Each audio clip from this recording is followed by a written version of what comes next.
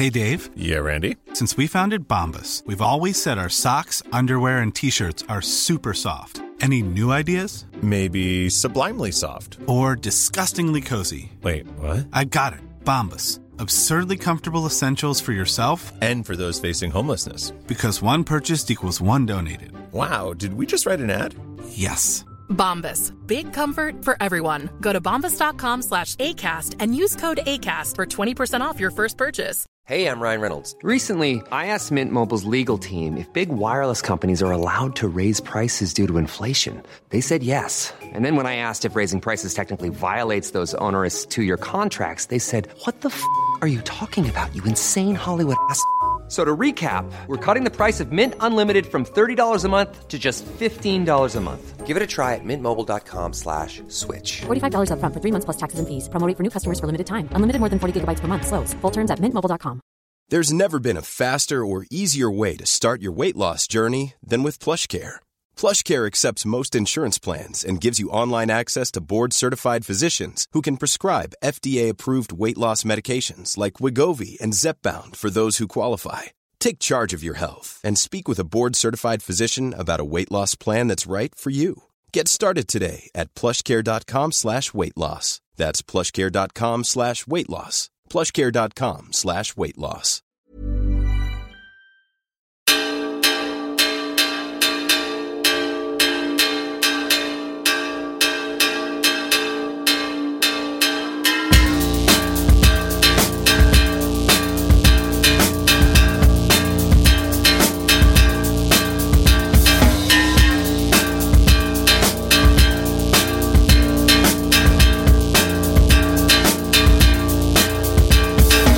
Hello, my name is Dave Hanratty and there will be no encore. Best Songs of 2021. We're in the studio. I can't believe it. He's sitting close to me, not too close, thankfully. Craig Fitzpatrick. It's a Christmas miracle. Yeah, it's the most wonderful time of the year. Yes.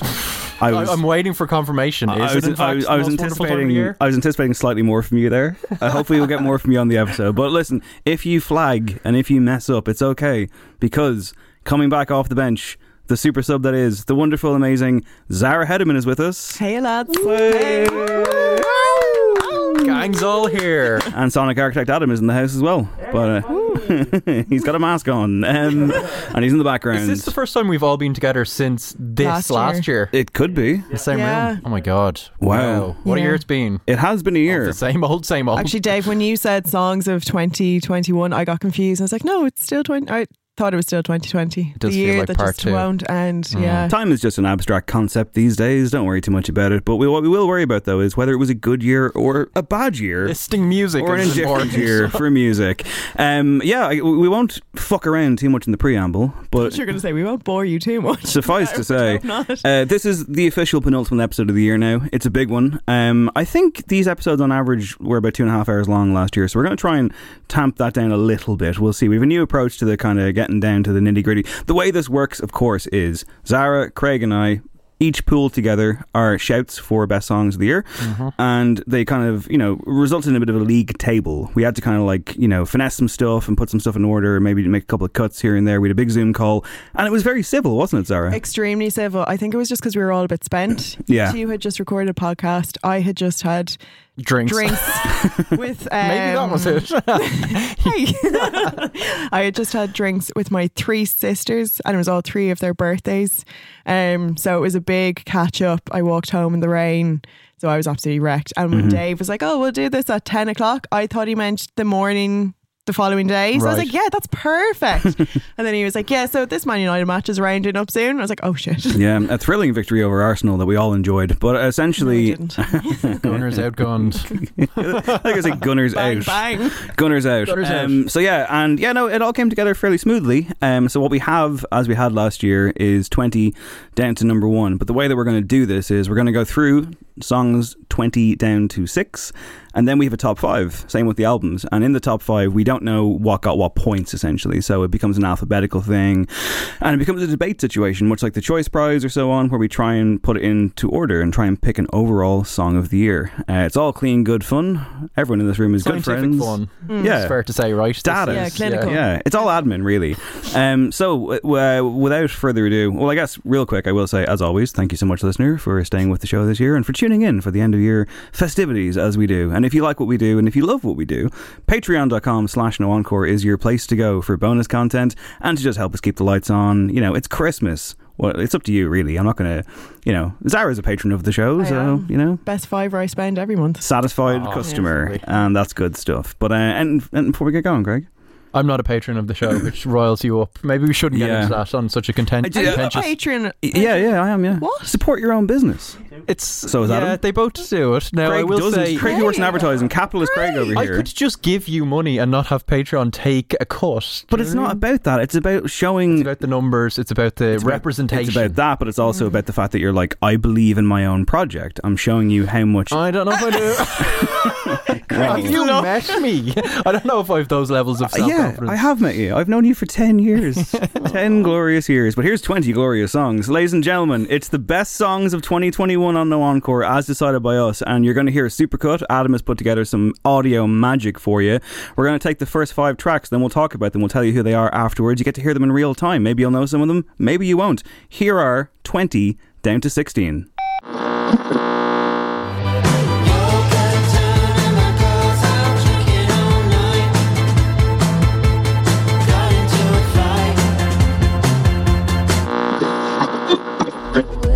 She'd wanna get involved. And what would people say? People say, if they listen to the wall.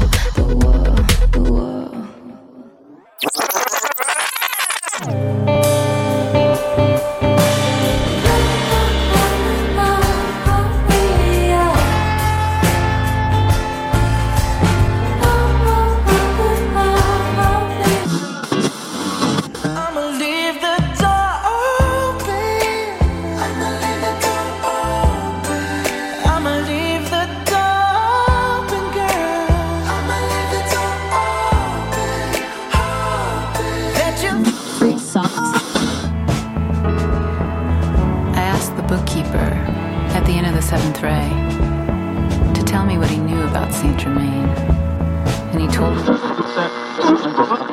Well, this is exciting, isn't it? That was in order. Number 20, Superstate, Yoga Town. Number 19, Billie Eilish, Oxytocin. Number 18, Megabog, Emelion. Number 17, Bruno Mars and Anderson .Paak, also known as Silk Sonic, with Leave the Door Open. And the last song you heard there, number 16, was Hard Drive by Cassandra Jenkins. I think we're going to maybe champion some kind of individual ones here as opposed to going through every single song. From my point of view, I was delighted that the Cassandra Jenkins song made it, Hard Drive. It's something that we talked about on No Oxcord, on our Patreon, of course, during the year. And it came out at the very start of the year. It's not generally my type of thing. I mean, this kind of very slow-paced kind of spoken word thing, but I have found it continually captivating over the course of the year. Craig, I know you're a fan of that song as well, aren't you? Yeah, really big fan. Didn't make my list because I forgot about it, as happens with all of these songs. He's a pro, everybody. But earlier in the year I was wearing it out, and I love that kind of thing, so it was right up my street. I love the kind of diaristic approach to it. I think lyrically it's stunning. To be honest, to invoke a despicable bloke, it had a bit of a Mark Koslick feel to it. To invoke a great bloke, Dan Béjar, just that kind of thing of quite languid and stream of conscious, and yeah, really, really like that one. Yeah, that was one that I kind of came to a bit late, and I absolutely adored it, and then got stuck into the album straight away off the back of it. I was glad to see Billie Eilish pop up here as well. I think Oxytocin is probably the best cut off that record. So, and it's an absolute banger. Even here in the studio, Adam's bass is just rumbling through the building. Yeah, with the flashing lights. The flashing lights. There was really, some bopping going on. Yeah, there was some good bopping going on. But Zara, can you please tell us about Megabog? Yeah, Megabog. That would, I'd say, be my favourite song of the year. Sorry to our top 5 already. Wow. So obviously that is the moniker for Erin Berge. She's just a really amazing, very surrealist musician. All of her stuff sounds really different. That song closes out her album from this year, Life in Another. and it became my walking home anthem, especially now that it's a bit crisper and a bit darker. The just like kick in of the wild feral saxophone is so great. Her vocals are amazing, and yeah, couldn't not have it in, and I'm so glad it's there. And Craig, I presume Silk Sonic is It's one of mine, yeah. I haven't fully fallen for the album An Evening with Silk Sonic. I think maybe because of when it arrived. It felt like it was going to be such a kind of like getting us through the summer and having a bit of a fun time with it, but then it arrived later in the year when things were turning a bit grim and just the vibe was off. But when Leave the Door Open arrived, it was tremendous. A bit pastiche, but they're so good and they work so well together, and it's so knowing, and the melodies are great that I had to include it. Superstate as well for me, just kicking things off. Shout out to Graham Coxon. It's the most Craig song of all time. Very Craig. So Craig. It kind of charges in. It was a nice way to lead things off, I guess, and I like the fact that he's made a kind of concept album that's tied to a graphic novel. So he's done basically Gorillaz 20 years later, but more low key, which is the most Graham Coxon thing ever. All right, let's take the next set of songs in our top 20. And I should note the playlist for this will be provided on Twitter at No Encore Show after the episode comes out. So if you miss anything in this rundown, you can get them all there. But for now, let's have 15 down to 11.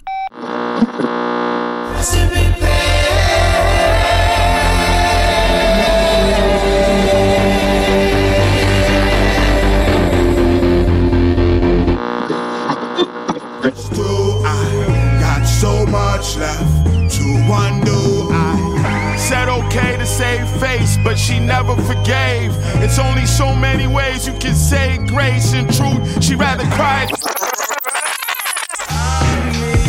These days have been tragic. I ain't sleeping. Refuse to eat a thing. I can't tell you. For the first time, the second time, you can't feel it for the first time, the second time. Free socks. Ready for the blood, que sadme kam na honge. Right, in order there, before we get to Zara's shock that occurred during that playlist there, that Supercut rather, I should say. Number 15, Low, I Can Wait. Number 14, Stone Fruit by Armand Hammer. Number 13, Jackie by Eve Tumor. Number 12 was Lucy Dacus and First Time, and the last track you heard there was Mohabbat by an artist called Arouj Aftab. And Zara had even said, that's a Craig song all day, and I said, nope, that's me. So there you go. Who is... Such an enigma, yeah. You think you know someone and they just keep Should we get revealing. Zara's thinking on why it was a Craig song and not a Dave song? Vibe. Okay, it was vibe. just like such a cool atmosphere. No, I don't mean as in Wow, okay. Yeah, no, Dave, as in like it was just really atmospheric and very much reminded me of the Cassandra Jenkins song, which I also thought was your pick. It was not, no. Well, listen, I think you need to evaluate this musical twin thing you've got going on with Craig, because it sounds like, you know, am I incapable of vibe? Is this an untwinning? Apparently so. The last track you heard there is a song that I just find completely spellbinding. So Arouj Aftab is a Brooklyn-based Pakistani vocalist and music composer and producer. Her album Vulture Prince came out this year and it's just incredible. She's like a really interesting new artist that I saw this pop up on Pitchfork as like best new music earlier in the year, and she did an interview with them. I'm just going to quote them for a second. Aftab's new album Vulture Prince honours and reimagines centuries-old ghazals, a form of South Asian poetry and music that she grew up listening to with her family. The art form meditates on the intense longing caused by separation from God, and Aftab either sets this poetry to original music or entirely transforms existing songs, eschewing the frenetic South Asian instrumentation typical of the originals for minimalist orchestral arrangements. She is insistent that people not oversimplify or misunderstand her practice. People ask, is this an interpolation? Is the song a cover? No, it's not. It's very difficult to do this. It has taken a lot of time and energy as a musician, so it's not a fucking cover. I'm taking something that's really old and pulling it into the now, she says. She talks about heritage. She's kind of a barrier-breaking artist, and this song in particular, I just thought it was... I mean, it's quite long. It's quite languid.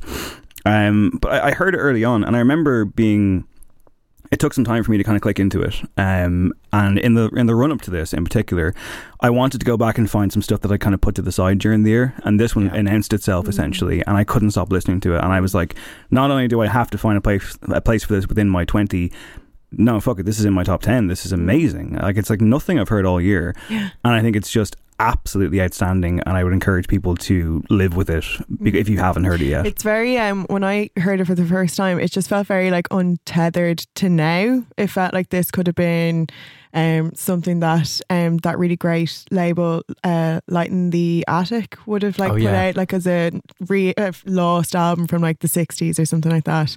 I loved listening to it. It's really cinematic as well. Like, you could imagine this kind of being a discovery from a soundtrack to quite a gorgeous like film that's quite a vibey. Shrek 3, yeah, exactly. Yeah. No, I loved it. Thank you, David. Oh, you're very welcome. Yeah, thanks, Dave. What can I say? Sorry, I guess real quick, should we address the Eve Toomer in the room? Because like, I really thought Jackie would have been like a top 5 contender. This is like last year. Do you remember last year with their album?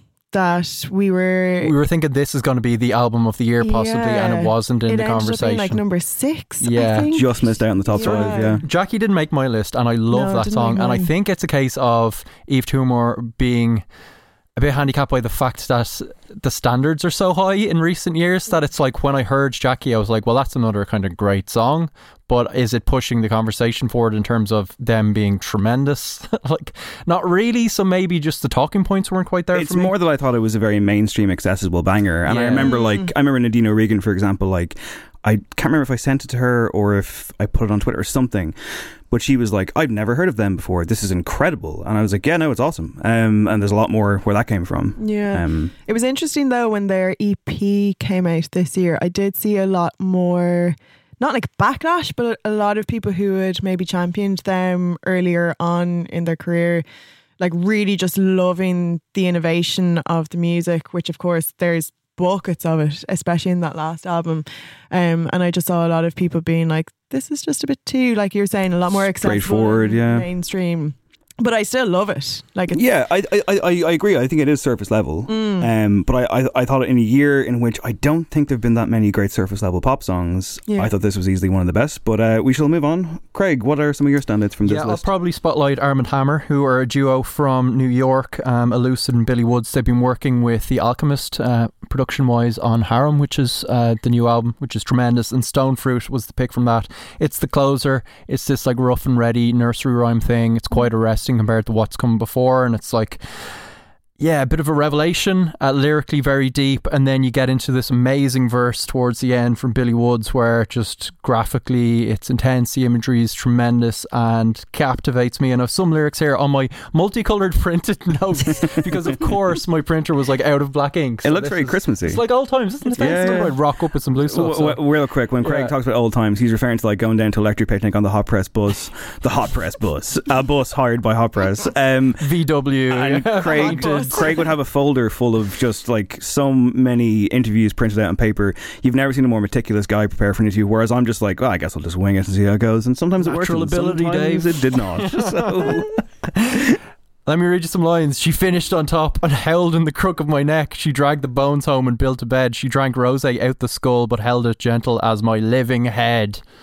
Merry Christmas. The unvarnished, I don't know why I read that, but I think it was just because it was in huge font compared to the rest. I was like desperately trying to print. I will say on that track, the unvarnished vocal, it took some time to work on me, but once it did, I was like, oh, this is amazing. Yeah, and I think after everything that's come before, it's just this moment, it feels really well earned. So check those guys out if you can. And Lucy Dacus as well, I'll give a shout out to, member of Boy Genius, and I think the most talented one, and yeah, just lyrically stunning. There's another song on that new record called Tums, which is a bit too intense for the list, but it is tremendous piece. I like that song quite a lot. Yeah, very good. And of course Low made it here as well. Zara, I know you're a huge champion of that band. Yeah, I love them. They featured, I think, in the last top 5 that I did with Craig, musical couples. Yes, they did. Sorry, musical couples. Yeah, so they're my number one. Low would always be my number one. But yeah, I Can Wait came from Hey What, which an album when I was listening to it the day it came out absolutely blew my brain to pieces. It's just, again, another sonic kind of masterpiece from them. I love the partnership there between Alan Sparhawk and Mimi. Just, they're so experimental, so gripping and captivating. And even though it could sound kind of abrasive to the ear, there's something that I just really love about that, because it kind of soothes me a bit. Calm from chaos, perhaps. Yeah, no, listen, I've usually, when referring to acts like Converge or whoever, like, I've always said that I find absolute beauty in their absolute chaos. Yeah. And this Low record, when I was getting into it, I was like, Jesus, I was like, I had to check sometimes to be like, no, my earphones are fucking up, something's wrong, this can't be, because there's so much manipulation going on. Yeah, and I always find it wild that they have achieved this sound, obviously between the two of them, and just working together. But I really feel that, like, BJ Burton has really elevated that, and I always just find it so mad that he's like the Bon Iver guy as well. He obviously does a lot better stuff with Low.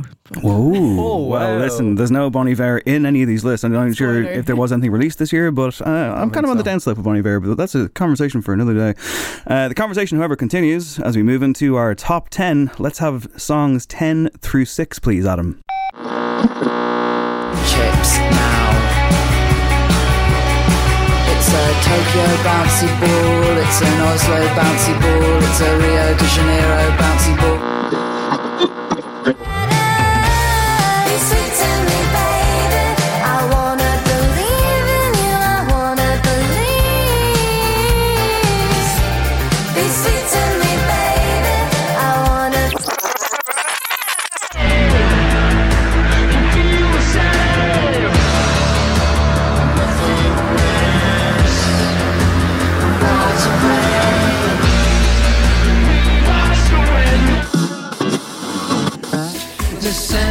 Is forming, but nothing is giving. A jumble of syntax and subtext is pulling me further along into saying nothing at all.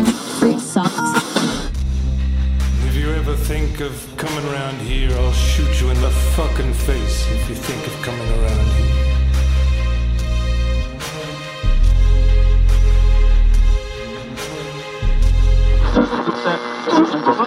All right, everybody, that's numbers 10 through 6. Is it fair to say that I got a bit moody there? Let's go through these one by one. We started off there with Scratch Card Lanyard by Dry Cleaning, into Be Sweet by Japanese Breakfast at number 9. Number 8, a little known group called Nine Inch Nails and Health with Isn't Everyone. Number 7, you heard William Doyle, the former East India Youth, and the song Nothing at All. And number 6 there was White Elephant, a song I've been calling Elephant Gun all year, but it's called White Elephant by Nick Cave and Warren Ellis. Craig, I throw to you. Where do you start with this? I don't know. There was a lot of discussion going on during the little mega mix there. And yeah, it's quite diverse. I love the transition, I was just saying, of Health and Nine Inch Nails, which was not one of my picks. It wasn't one of mine either. I think it might have been Dave. It might have been me, yeah, possibly. Into William Doyle. Quite the sonic disparity there. I'll just talk a little bit about William Doyle, because that Nothing at All song is one of my favourites of the year. It's, you know, resignation as a mode of transcendence maybe, and that musical backing, it's almost like a kind of Nintendo score. Yeah. It just kind of lumbers into view, and there's something ethereal and otherworldly about it. And yeah, he's kind of one to watch. I think he just released a new EP as well. He's constantly putting stuff out, a bit unheralded, so I would recommend people check that out. That was actually not really a discovery, but one I picked for No Aux Chord, which patrons of the show can check out. So get on that. And yeah, just clear as a bell voice. Really, really beautiful. And actually, I always think of as my Cemetery song. Should I get into this? What? Please get in. Please immediately get into this now. We talk a lot on the show about how I go running, right? So like this 10k route that I've been doing since the summer. At the 5k mark, I go to Selbridge, and there's the Selbridge Cemetery, and sometimes I stop. And a number of times I stopped just as this song would come on, and it was very poignant. And let's move on to your guys' picks. Yeah, Zara, you're up. I'm actually still kind of a bit speechless after that, my Cemetery song. I will go for maybe Dry Cleaning, Scratch Card Lanyard. Craig and I reviewed that album when it came out, New Long Leg. I love this song. Kind of raging. It's not a bit higher up in the list. I absolutely love Florence Shaw's delivery there. There's some really hilarious lyrics, especially from that song. Her delivery of, say, even like "Thanks for the Twix," which comes later on. I just found, even though it could be kind of like a monotone sound to a lot of people, it might grate some people. I just found that her voice was so much of a magnet because of how unusual it sounded. I loved this. I found this song really engaging. Loved the instrumentation around it as well. Kind of reminded me of the great heyday of the early 2000s, mid 2000s. Wow.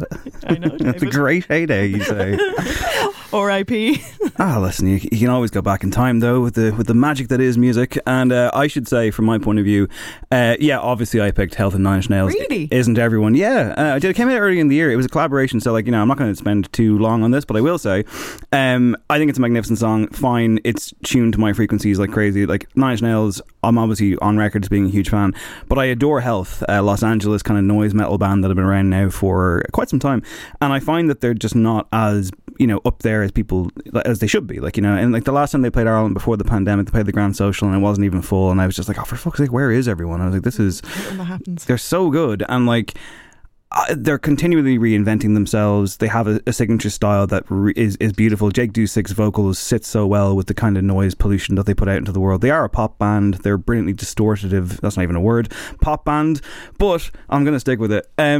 So they've done collaborations for the last couple of years. They did one with Nine Inch Nails. The story is a beautiful story because it's like they obviously respect and look up to Nine Inch Nails so much, and the fact that they got to work with them. Jake Dusick had said that he didn't even want to put his vocals on it because he felt that I can't compete. But in the end, his vocals are the ones that kind of, I think, really seal the deal. Yeah, I think so. And they're so beautifully composed in the refrain, and it's very emotive in a beautiful way. It's a melancholic enough song, but I think there's hope in there, like all the best songs in that way, and I love it. But let's focus on Nick Cave and Warren Ellis and White Elephant in the room. Yeah.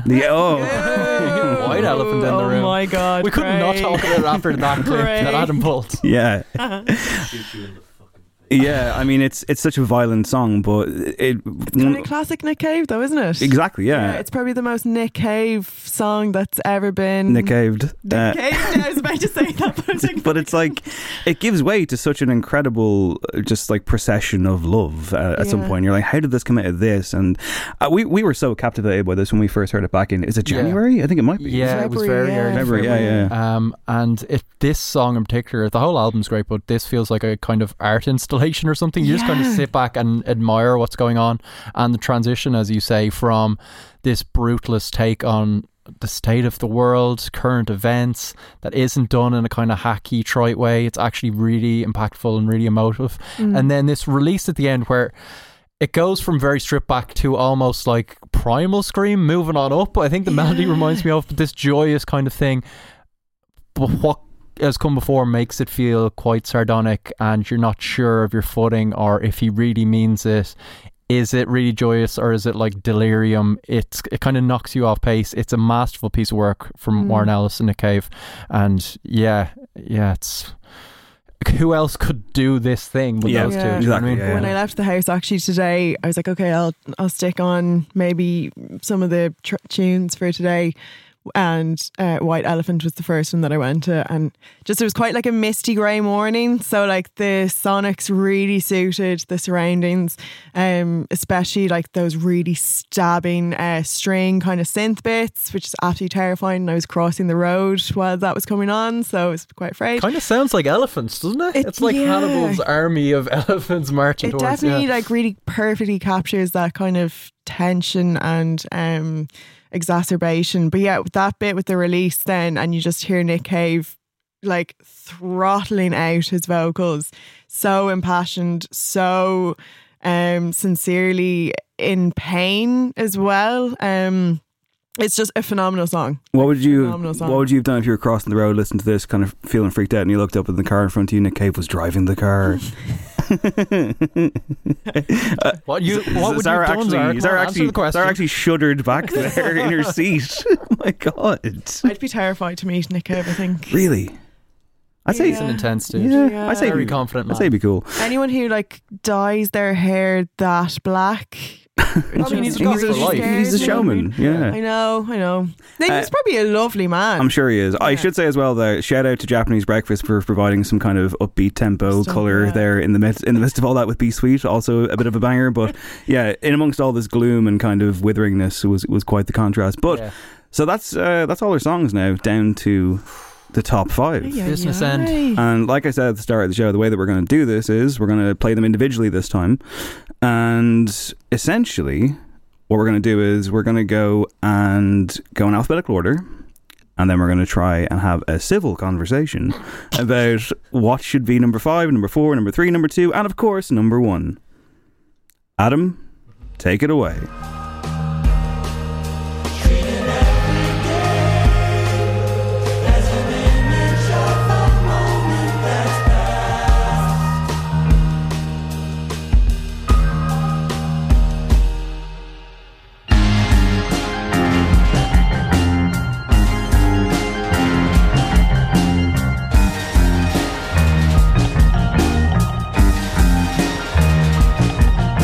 The first song in our alphabetical top 5, that's Animal Collective, and the song is Prester John. Next up.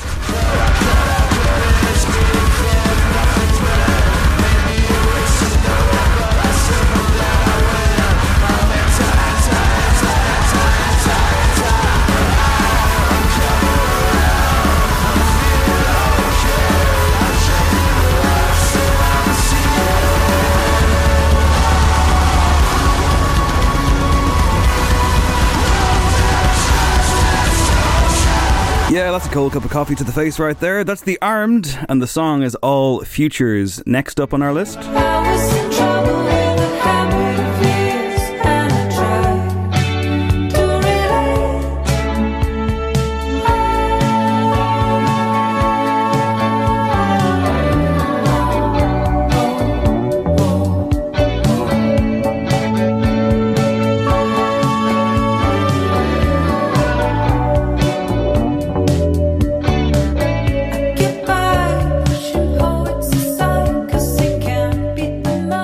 A bit more softly in comparison. It's Kate Le Bon, and the track is called Moderation. The 4th song in our alphabetical list is this one. Tell me if you know someone that needs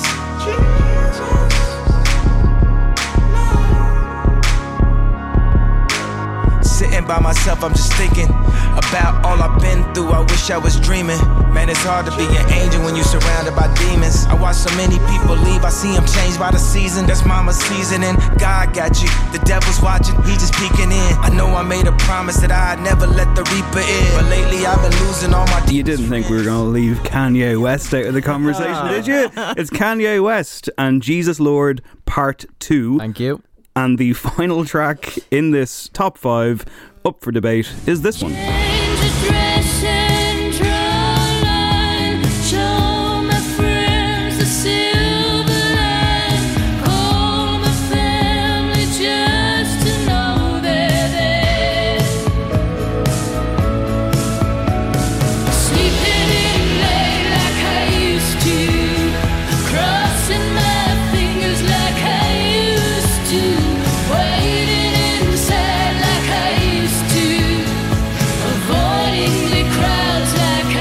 That was the final song in our top 5. That's Sharon Van Etten and Angel Olsen, and the song is Like I Used To. So, to recap our top 5, we have alphabetical order. We will decide the order now. We have Prester John by Animal Collective. We've All Futures by The Armed, Moderation by Kate Le Bon, Jesus Lord Part 2 by Kanye West, and Like I Used To by Sharon Van Etten and Angel Olsen. It has been quite civil so far, so why don't I start with a hot take? Oh, is this the one you teased on the very civil Zoom call? What did I say? I think you said one song does not deserve to be in this top 5, but I'll save it for the pod. That's myself and Zara just looked at each other. That's precisely the molten hot take I'm about to unleash here. And I should clarify, it is a song I like. It is a song that's in my own top 20, I think. But man, what's your problem? My problem is, in my opinion, Like I Used To by Sharon Van Etten and Angel Olsen has no business being in a top 5 of the year. Show your workings. My workings are that I think it's a really ornate and lovely song. I don't think there's any depth to it. I think it's a commanding performance by two great vocalists, two great artists, but I just think it's a bit one-dimensional. No? That's baffling to me because I think there's quite a lot of depth. It feels very fitting for this year. I mean, lyrically, thematically, that thing of being in a state of inertia, the world changing around you and trying to kind of get the strength to get back on track, looking back and thinking, okay, maybe the best is behind me, but that stirring sense of like, I've recognised that and I can propel myself forward. This was one of my favourite songs. No spoilers there. I think it's tremendous. I think in a year where we had like Sam Fender having a lot of success doing the Bruce Springsteen-y thing, this is a better version of that. I'm not sure if there's a glockenspiel in it, but there should be. If there's not, there's like a glockenspiel going, I need to be on this song. So well crafted. It immediately felt iconic to me. Like it felt like a Stevie Nicks and Chrissie Hynde teaming up. I just love both artists. They work really well together. And reading more about, you know, they've been interviewed together in their conversations of, I think they first collabed on a Velvet Underground song a couple of years ago. Sharon Van Etten wrote the bones of this song and just thought, I'm stealing this from Angel Olsen. She should be singing this. And just the chemistry between them is great. Yeah, I don't know. I think there's a lot of depth to this. This is probably one of my most played songs of the year, so I'm shocked actually. I was really shocked to see this in the top 5. It didn't feature at all on my list, but I do separately really love them as artists. Probably more so Angel Olsen. I've loved her music for years and years, and I've loved how with each album her sound gets bigger, more experimental, a bit more contemporary as well. This song definitely has a lot of power to it. It definitely can elevate you and propel you a bit, but it really I found I was really distracted listening to this song because, Craig, like you were saying, there's like that kind of glockenspiel bit which is identical. Well, I'm not sure if there is a that we heard there. Yeah. Let's not fight about that, Craig. It's a phantom glockenspiel. Yeah, okay, we can agree on that. That passage within the arrangement is lifted from something. It's lifted from a song that I absolutely love, but I can't. Every time I listen to it, I cannot put my finger on it, and it wrecks my head. It's not ABBA, but it is something kind of similar to that. There is a Dancing Queenie vibe. Like I think I said when I picked this song for, again, No Aux Chords, Patrons, check it out, No Encore. Really into Patreon that you don't pay for, so that's interesting to me. I've heard it as we record it. It is ABBA meets Bruce Springsteen. How can you have a problem with that, more guys? ABBA meets Bowie. This song also really reminds me why isn't this the number one song then? It reminds me of Absolute Beginners. To bring it back to something you said before, Craig, and maybe my favourite top 5 we ever did, maybe my favourite Craig moment of all time, when you ripped the fuck out of LCD Sound System you were like Heroes guitar, everything is pastiche to death, and I'm like, that's kind of the vibe I get from this one, where it's like it's like what Zara was saying there. I was like, I think I've had the same problem where I'm like, it's overly familiar. Yeah, but it feels like a kind of event song. It's two artists coming together, and I think their voices are so distinctive. Is that not gimmickry though? I don't think so. I think it's more celebratory. I don't know. I feel like it is stronger than some of its parts. I take your point, so you've given really good arguments for it, but I think this is one of the songs that people will return to and think, yeah, that was a very 2021 song. Is that a good thing? Do we want to be reminded? I don't know. It is Tracks of the Year. What year are we in? Not Tracks in 1999, sadly. There was another kind of aspect to this song that slightly grated me. Okay, steady on. Oh my God, I never thought I'd fall out Craig Fitzpatrick on the... It's happening layer by layer. The great untwinning. The great untwinning. What's Bart's twin's name in the attic? Hugo. Thank you, Adam. The other aspect to this song that really grated on me is that I really like both Sharon Van Etten and Angel Olsen's vocals in their own material. I found their delivery and performance on this song extremely annoying. Really? Yeah. I didn't like it's funny because I'm the one who volunteered this, but it seems like you've got more of the issues than I do. Yeah, I'm shocked, guys. I just thought they soared. A triumph. Do you think it's too performative or something? Like what is your kind of... I think there's a lack of sincerity in this song. Really? They've performed. Have you seen them perform live together, an acoustic thing? They're so into it. Just No, like the two. I haven't watched that. I have seen that, and it is great. The weird thing is, I do like the song. I just don't think it's top 5 good enough. Like I think it's it's a really good 20 for me. It's a really good, like, you know, kick off your list. It should be here. I agree with Craig that, like, overused word of course, not by Craig but by society, but like there is an instantly iconic nature to it where it's like, oh, this is a class team up, and of course this makes perfect sense. Melody is huge, right? It is. It's a really well written song. Do you not think it's a bit laboured to get there though? And it's almost like the song comes on and I'm like, oh yeah, this will take about 2 minutes to get going, and I'm like, I enjoy those 2 minutes, guys. I don't know, you know, I'm music, still it's subjective. trying to figure out the song as well that it rips off. Yeah, I feel like yeah. I'm edging ever closer to it. So maybe by the time we're like figuring out who should be number 2, I'll remember and just blurt that out. Well, this is obviously number 1, so we've decided that. What should we move on to next? Zara, the remaining 4, what track would you like to hone in on next? Oh, Prester John. Animal Collective, Prester John. Yeah. This kind of came out of nowhere, right? Yeah. Tell us about it. Stop, where to begin? This came out maybe about 3 months ago, 2 months ago. Yeah, it was autumn for sure. Yeah. Sounds like a Frank Sinatra song. It was autumn for sure. And it came out maybe on like it came out like kind of midweek. I don't think it came out on a Friday. That's irrelevant, but classically unconventional behaviour from Animal Collective, you know, they won't conform. And Co. But the boys. The first time I listened to it, myself and Co. Sorry. David Tapley, we stuck it on having a coffee in the morning, and he was like, oh, we listen to the new Animal Collective. I was like, yeah, bang it on there. And I swear to God, from the moment I heard it for the first time, it just absolutely blew me away. Weirdly as well, it really, the vocals, the harmony really sounds like Bill Berry for me.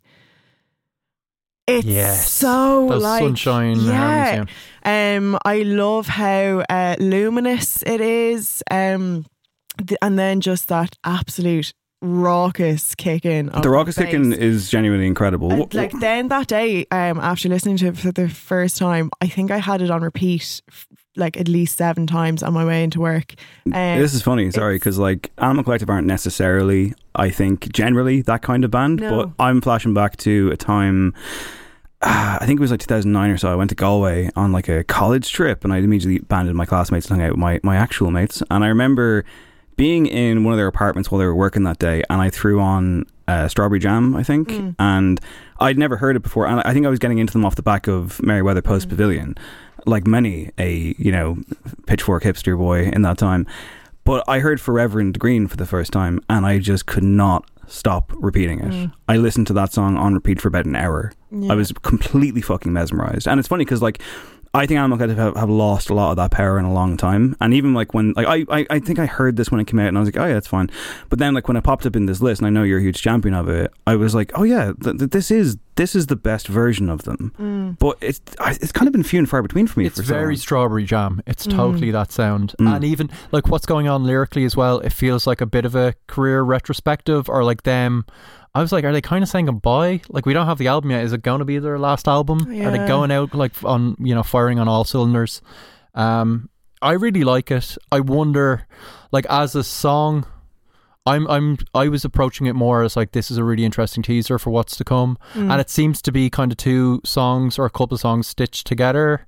I love that transition, but it feels like I really want to experience it within the body of the album. So that's why it wouldn't have hit my list. But I mean, musically speaking, it was great. I love that bass line. There's something, as always with Animal Collective, a bit Beatlesy going on with it. It's that Lennon, you know, I want you, she's so heavy kind of lumbering thing, which just works really well. Yeah, we've probably derided Animal Collective a bit on the podcast previously, Dave, right? It's because they've lost form. Like, they're like a once great football team. A Man United, if you will. And did Merryweather, I think I might have picked Merryweather Post Pavilion as an overhyped album. I can see which that, I did enjoy, but I can see they that. were the saviors of music at a certain time, like a decade ago, and I still think that's a great album, and that's kind of, they haven't been as good since, I think, in my opinion. They do sound like they're recapturing something here. I wonder if they're kind of a band out of time. Zara, what would you say Prester John is about, in as much as what an Animal Collective song can be about? Yeah. Ooh. I think you can kind of put your own interpolation on it. Ladies and gentlemen, that's what we call a dodge. Isn't that about the 14th century guy that hated Muslims? Was that? I don't know. Craig.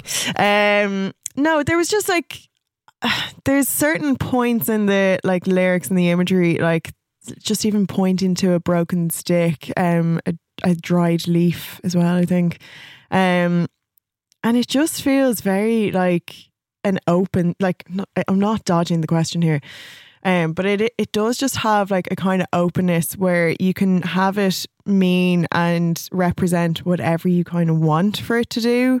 And I think because the arrangement has that kind of steady build up, it really paces itself when you enter it, and then it just absolutely explodes. I feel that is kind of a moment that just like really gets behind you, and it's that kind of makes you feel 10 feet tall. And then the last like minute of that song is just the kind of weird, almost like defunct carnival where the rides are like slowly like winding down and becoming defunct. So kind of, yeah, like what you're saying there, Craig, about is this like their goodbye? Yeah, it does feel like a wind down, but it is such an explosive one as well. It's so kaleidoscopic as well with colours. Like this gives me intense visuals when I listen to it, without any pint of Guinness or anything. Well, speaking of intense and intensity, let's talk about the most violent song in the top 5 for me, which is All Futures by The Armed.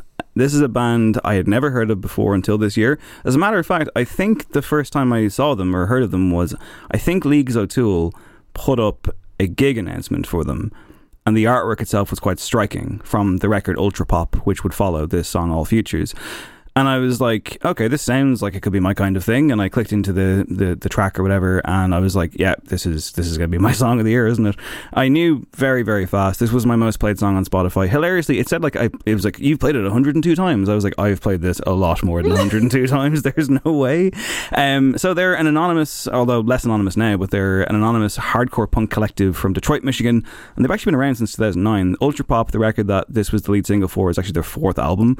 But Craig and I, we reviewed it on the show, Ultra Pop, and essentially, you know, we were talking about how the gimmick of this band is that, like, who are they, and is it really the people that they say it is, and are these people in the video for the song actors, or are they actually in it? And there's, you know, there's DNA in there. You got people who used to play for Dylan Driscoll Plan and Converge and various others, along with these kind of cool young kids who are big into bodybuilding. There was that very annoying Stereogum interview during the summer where they just go way too deep into the gimmick. Yeah, but the music is incredible, and this song All Futures, in 3 minutes and 4 seconds, it gets so much done. It is obviously a barrage. It is obviously not for everybody. I'd be curious to see what Zara thought of it, because I know it's not necessarily your style of music per se, but I just get such a life-affirming lift from this thing always. And I found as well that I was gravitating towards it at a time when I was in quite a bad place, and the section, it's funny because, like, Craig, you cut the clip there. I didn't, and there was no direction, but like, you cut my favourite moment in the song. Yeah, it's mine too. Because there's that bit where, you know, I'm coming around, I'm feeling okay,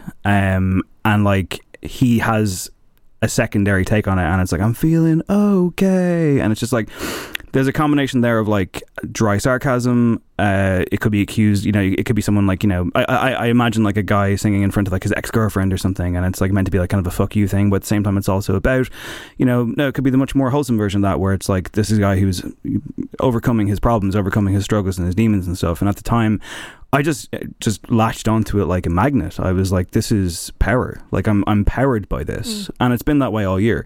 They were supposed to play in Dublin, and it didn't happen for obvious reasons, but I hope to get to see them sometime. And like I say, the record's called Ultra Pop, and a lot of the reviews have taken that quite literally, and I wonder if it's should be taken as literally, but this to me is a pop song, and it's such a fucking force of nature. I know it's not the best song of the year, but it's easily my favourite song of the year. Yeah, I found this to be an absolute beast of a song, and even just like hearing it on Adam's incredible speakers, it really transformed my experience of listening to it. The first time I listened to it, I will admit, I think it was also just within the playlist that we had. It really not jars, but it's a stark contrast to what comes before and after it. So it is immediately arresting. It's immediately arresting regardless of the context, I think, of when you hear it. It reminded me as well at times of, say, like the kind of intensity and the assault of, say, like Death Grips at times, a band I really love. And then there was times actually just listening to it there where I kind of heard maybe some of like Eve Tumor a bit, to a lesser extent. I know what you mean, Dave. Like, this wouldn't necessarily be like my kind of wheelhouse of music, but I did really like this in part. I liked pockets of this song. I found sometimes it felt a bit intense to listen to all the time, but I think if you're in a kind of headspace for it, it works. If you have a setting for it, it works. But the opening for that album, I thought, was actually really nice as well. Yeah, the title track. Such a contrast as well to this song, which was also really interesting. But yeah, I don't know if this would be a standout song for me in 2021. I really like it. To me, it sounds like bubblegum pop, really. Like the melody is very direct, and there it is. I think there is a lot of joy, and I don't think it doesn't feel sarcastic to me. It feels like it's life affirming. When we reviewed the album, I had some issues with the production and the way they approach the sound, which is obviously a hugely deliberate choice. And I think that intensity works in pockets, to borrow your words, Sarah. But there was times when I really wanted to, like, I would stick on this song and other tracks from the record throughout the year.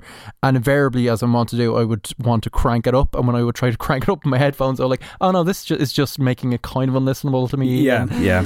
For some reason, it just felt like it was always at a like arm's remove for me, despite the songwriting being really strong. I kind of like the whole setup. I mean, they're a bit too clever. I don't know if they're as clever as they think they are, but as a kind of collective of musicians, and I might have said this before, it strikes me as a very modern, like Queens of the Stone Age thing, where it's leaning into hard rock. It's a whole bunch of people coming and going and bringing their very best, and the kind of singles, the lead songs from this record have that runaway, exciting feel of, peak period Queens, where it's just like a go with the flow or no one knows, immediate, but also disconcerting you slightly. So I really, really like this song. I think they're both very fair takes. I mean, I think I've come in with this one being like, I think everyone always has that kind of moment where like, this is like my gut song, it's my physical reaction song, and like, it kind of made that level of impression on me. But I was really glad that it kind of stayed with me all year, and that like I'm never bored of it. It's basically like my Unsainted by Slipknot of 2 years ago, where it's like I know this will be in my Spotify top 100 songs for the next 2 years. Like, it's not going to go away anytime soon. Is Kate Le Bon and Moderation anyone's kind of gut pick, or me? Take it away. Yeah, I'm a massive Kate Le Bon fan. I think she is just a hero. She's so innovative, she's so inventive, she's quite chameleonic as well with her music. She really changes her sound up album to album, and in tandem with writing a new batch of songs, she also will take on something like, so say with Mug Museum, she got into pottery and she sent out a mug that she handmade to all the pre-orders for Reward, her album from 2019. Great album. Oh my God, stop. She got into furniture making, and she made bespoke chairs for people that like represented the album in the shape of a chair. And then for this, for Moderation, it's on an album that's coming out next year called Pompeii. She was inspired by a painting, which I think there are times that you can hear like really light brush strokes from, say, like the guitar. That sounded so pretentious. I apologise. Roll with it, embrace it. I want to hear more. Sure, look. I just love how buoyant this is. It's real like 80s Riviera cocaine yacht kind of stuff. Not that I've ever lived that. Not in the 80s. Not in the 80s, in the 90s for sure. I love her vocals. I just love how bouncy this is. It's so immediately catchy. It's probably, I mean, for me, it was like one of my top songs because it was just such an instant fall in love moment, just because she is so good at like presenting great riffs, catchy choruses. Her voice, I also think, is just so distinct. And yeah, it may not necessarily be the best song of 2021. For sure, it's one of my favourites of 2021. So I won't be insulted if this doesn't get number one. So or number 5 two. then is what you're saying. Absolutely. It's fucking better than Sharon Van Etten. And Whoa. I'm beginning strongly disagree. I'm beginning to feel weaker song. I'm beginning to feel bad for Craig now. I will say I didn't write it. Ghostwriter. Kate LeBon, like her voice, everything you said there, I think all the elements are in play, but her voice is what brings me back the most to this one. It almost eternally captivating, just incredibly beguiling in that way, and just like it's funny because like this would be probably like for me probably like the least standout one of the 5, in as much as like it's the one I came back to the least, and like I found myself kind of having to be like, oh yeah, I really need to brush up on that one, like Jesus. And it's not so much like, it's not her at all. I think it's just the arrangement. I think it's just a little bit lightweight for me. And it's funny because like not to start the row again, but like I do think the Sharon Van Etten and Angel Olsen song is better, despite my it shouldn't be in the top 5. Oh my word! I know I'm contradicting myself wildly here, but like because I guess maybe it's an indictment of this song moderation that this one didn't stand out enough to me to be like, this shouldn't be here.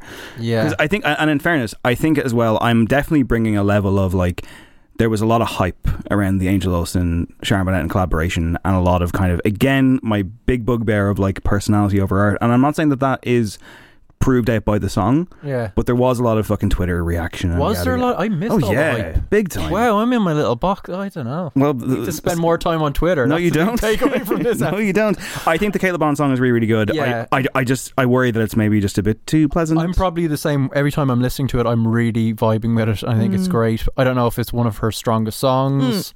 Like I love the guitar on it. That kind of watery chorus effect thing is great.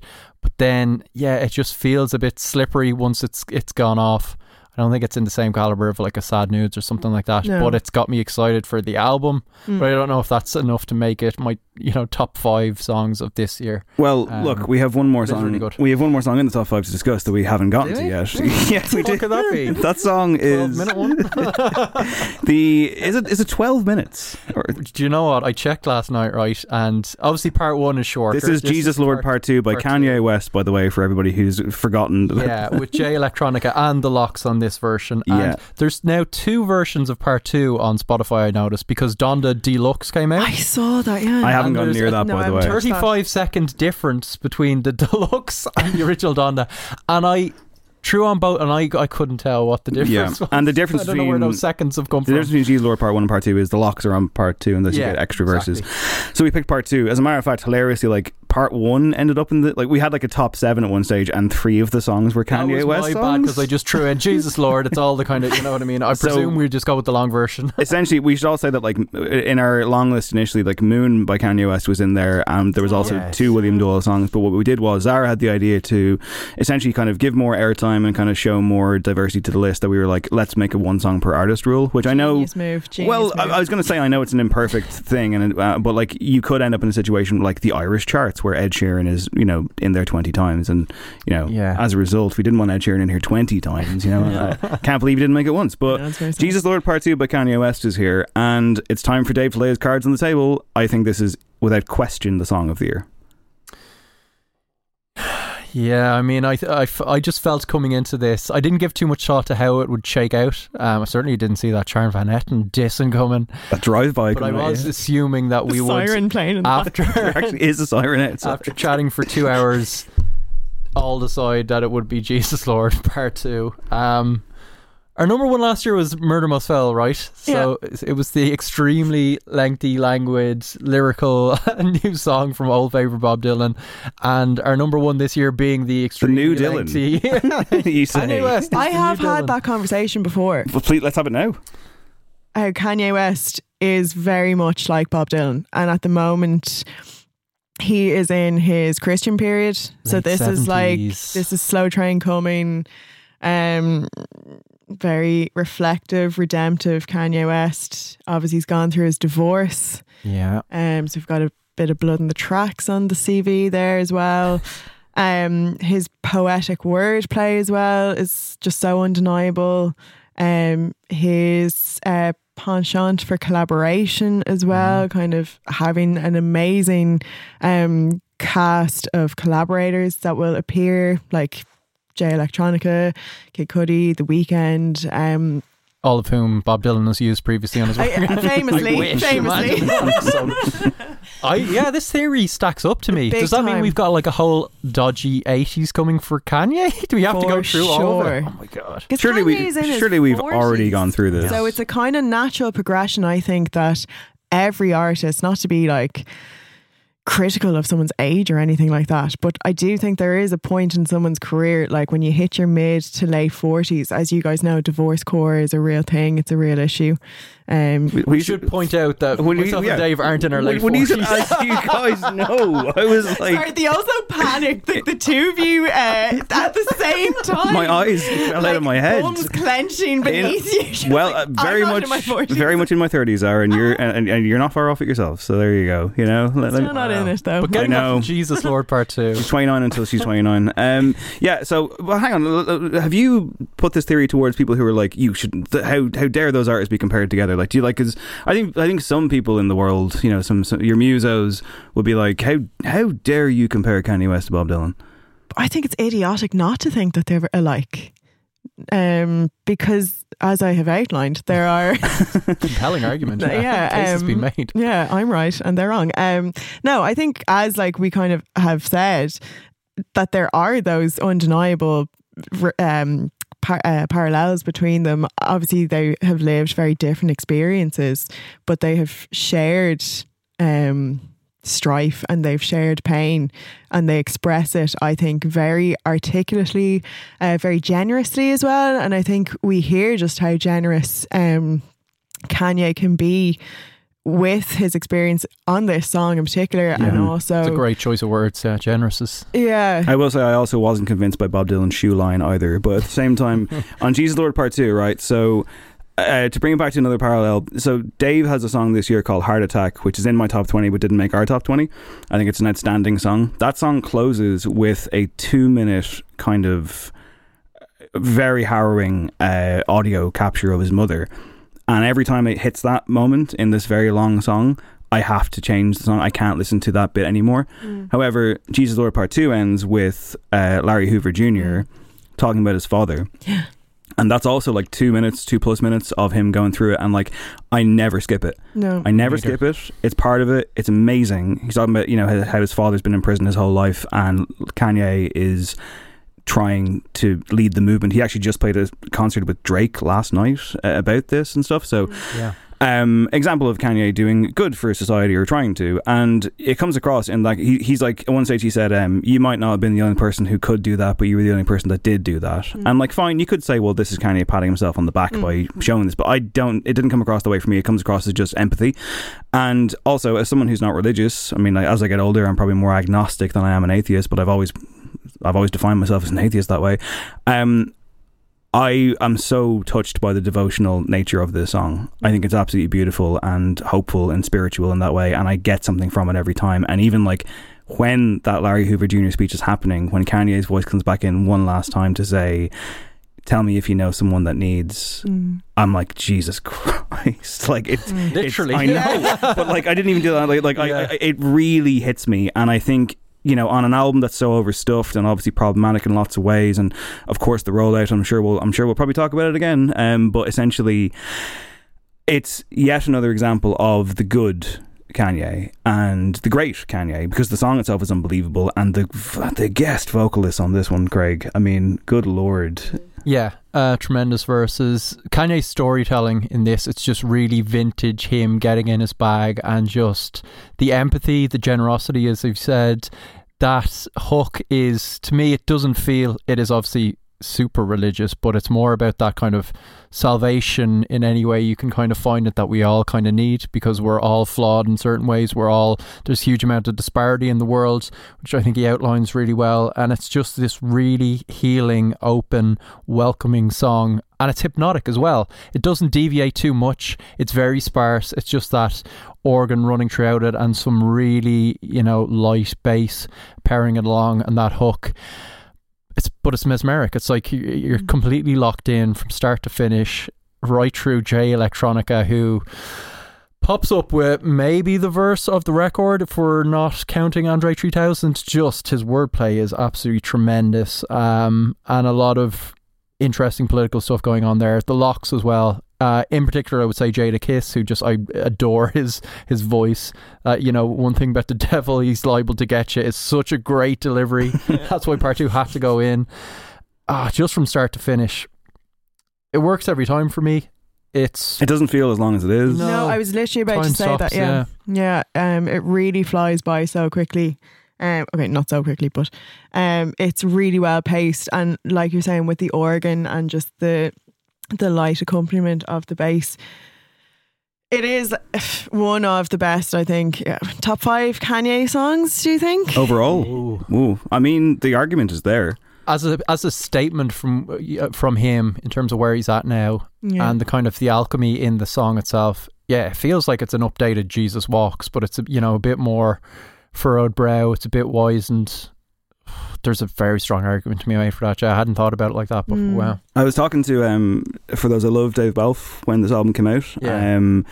I think I put up an Instagram story and like the day it dropped or days later or whatever, and he just kind of replied to it, and he was saying that like for him he's like Kanye is all-time best rapper and like just like producer or whatever, but he was saying that like he said Jesus Lord Part 2 is one of the best songs he's ever done, and this was like just days into it, he's like it's incredible. He was like I can't get over like how good this is, and like it's such a symphony. And like again we can get into the merits and demerits of Donda when we talk albums, because I'm sure it's probably gonna get into the conversation who knows, but like essentially I'm just so mesmerized by this track every single time, and I think it's perfect ammunition to be like, look, I know he's waned, I know the musical quality has waned as well, but this exists, and like that to me is enough. Like it gets him like another 10-year pass, like in like certainly on a musical front. I think it's just unstoppable, amazing, brilliant, and I'm never bored of it. And it's also just such a wide-eyed look at the state of America as well.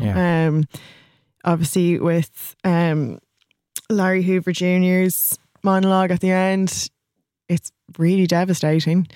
It's a reality that I'm sure a lot of people have shared and will probably have to endure and suffer as well, with the way that America is and their political system and all that jazz. And to like throw that in then with just Kanye's own kind of struggles, it's for this song to be weighted with like so much sadness. There is like it's such a beautiful song. Again, like what we were saying earlier about the like calm with chaos and beauty with chaos. It's a pretty undeniable track. I feel emotional just talking about it. Like and I looked over at you there and I was like, oh my god, is he gonna cry? Honestly, like it's such a. I think it's such an important piece of work. It is. Not to keep harping on about me going on my runs for this kind of part of show, but like is this a cemetery song, Craig? I've got teary whilst running listening to this, which is fucking not a good look. I'm sure it looks amazing. Here's that madman again. The massive headphones on. The leak slip madman. Wearing a vintage United jersey as well, probably. That's 100% it. Yeah. So this feels like it slots in really nicely into the number 2 slot. After, I think like so. Right? Let's try and put some shape on this. Okay. So, I am, because I'm famous for being very King Solomon-esque on this program, and often putting other people first. So I would be more than happy with All Futures by The Armed at number 5, because I think that it's a very personal pick for me. I'm delighted that it's in the top 5. I think it's a song that I wanted to get spotlight, and I'm happy with that. And I'm also keenly aware that like, while I know that you guys like the song, I know that it wouldn't necessarily be an overall representation of probably even the conversation we've been having from start to finish here today. So I'm happy with the number 5. It's too strong for just 5. Really? Yeah, I really like it. Who said that Sharon Van Etten and Angel Olsen had no place in the top 5. That was the teaser, but I'm trying not to like enforce my own kind of just definitive thing. In fairness, I mean, like, I'm willing to have this conversation. I worried that it would be too outside the box in that way. Both like, well, we're not. I mean, in a perfect world, it's Kate LeBon 5, Sharon Van Etten 4, The Armed 3. Yeah, Dave, we'll go back to what you were saying a few minutes ago. Craig, what do you think? I think my number 5 is Moderation. I think that is the way. That's also my number 5. For the record. Sorry, how are you feeling about that? Do you want to? I'll accept. Oh, really? Yeah, I'll accept that. Actually, sorry. I'm not accepting that. Sharon and Angel, number 5. I'm putting them above Kate LeBon. As am I. Craig made a very good case. Okay. But the problem now becomes they're going to get into number 3, aren't they? Yeah. Which makes no sense based on my... Well, I would be happy for All Futures to be above Like I Used To, because actually I'm now shocked that even made the top 5 based on your reaction, guys. So I'm really happy with that. So what you're saying is Cate Le Bon 5. Yeah. Sharon Van Etten and Angel Olsen 4. Yes. My Boys the Armed are number 3. What has happened? I mean, Zara really likes that song as well, right? No, I don't mind. Sorry, you said pop. it. You said You pop. said there was, okay, maybe you said there was parts of it that we spoke Pockets, to. David. Pockets. So, okay, well, let me ask you this question. What do you prefer? That or Like I Used To by Angel Olsen and Sharon Van Etten? I literally had Alanis Morissette in one hand in my pocket and the other one slipping out. Because we were saying pockets, and I was going to say, well, for the armed, I've got one hand in a pocket, but the other one I don't. And I was like, oh my god, are we keeping this in? Is already a song. I think we're keeping this in. This is what happens when you get down to the nitty gritty. I think they call it. I believe it's called flow state, Craig. Yeah, we're all state for sure. I would rather the armed over Angel and Sharon, I think. So in that case, Actually, no, I wouldn't. I think what is happening? What is happening? I feel like I Used To is creeping up on you guys. The more you think about it, it is a better song actually than the armed. Whoa. I mean, Craig, what have you done? I just made a compelling case. I mean, well, what can I say? look, I'm okay with that for the previous stated reasons. So 5, Cate Le Bon. Moderation by Cate Le Bon, number 5. The Armed, number 4. All Futures by the Armed, number 4. Like I Used To by Sharon Van Etten and Angel Olsen, number 3. Good work by me. Prester John, number 1. And no. Jesus Lord Part 2. No, I'm sorry. I mean, Jesus Lord Part 2 already has 2 in its title, so it's perfect symmetry. And now it becomes, but now it takes the gold medal spot, I think. So hang on, let me just lay this out, right? Okay. I can barely speak now, okay? If there are no objections, the No Encore top 5 songs of 2021. In number 5, you have Cate Le Bon, Moderation. Number 4, The Armed, All Futures. Number 3, Sharon Van Etten and Angel Olsen, Like I Used To. Number 2, Animal Collective, Prester John. And the No Encore song of 2021 is Jesus Lord Part 2 by Kanye West. I like that. Do I have a unanimous verdict? I wish we just wrapped the episode with Sarah going, that's fine. And then, Jesus Lord. I'm very happy with that. I mean, I'm very I think happy it just with that. wouldn't make sense. It wouldn't make sense for us to have a fight over Prester John and Jesus Lord Part 2. I think after what we said exactly. about Jesus Lord Part 2. Yeah. It spoke for itself in that way. Well, we spoke for it, but we spoke well. It makes sense because you had a full Kanye West episode for Donda with the most incredible supercut of all time. The most unbelievable intro that the show has ever. If you've if you have somehow missed the Kanye West and Donda episode, please go back to the majesty of David Tapley's intro that week. It was just incredible. Sometimes I just put it on random to cheer myself up. Same. Yeah, it's the most dramatic thing. What a man. Well done, Tapley. So, Craig, do you want to say it? Jesus Lord Part 2. It's happening, baby. Jesus Lord Part 2, baby. It's happening. Okay, so wow, I can't believe we did it. I can't believe we aren't sequestered away for 2 weeks in this jury room. We've done it. The No Encore song of the year is Kanye West and Jesus Lord Part 2. Well done, guys. That was great. Well done, Kanye West, Jay Electronica, The Lox, Larry Hoover Jr., everybody involved. Unbelievable song. It's incredible. And thank you so much for listening to this episode. There is, of course, one more to come. We will be recording the albums one after we take a short break, but you'll be waiting a week to hear that one. That's how it works. That's how time works, everybody. But for now, I want to say a huge thank you to Zara Hedeman for being here for this episode. Thank you, lads. Thanks very much to for having me. Craig Fitzpatrick for being here beside me, of course, as well. And thank to... you, I don't want to call him a deity, but we are in a spiritual mood. The wonderful Adam Shanahan, Sonic Architect Adam Shanahan. Amen. Sonic Architect. Amen. And thank you, listener. I hope that this was a fair reflection. And of course, the playlist, all 20 songs, will be available at No Encore Show on Twitter. We'll also put up a post on Patreon. It's patreon.com/No Encore. And that's it for Songs of the Year. My name is Dave Hanratty. This has been No Encore Songs of the Year 2021. There will be No Encore Albums of the Year 2021 next time out. Take care. Tell me if you know someone that needs Jesus.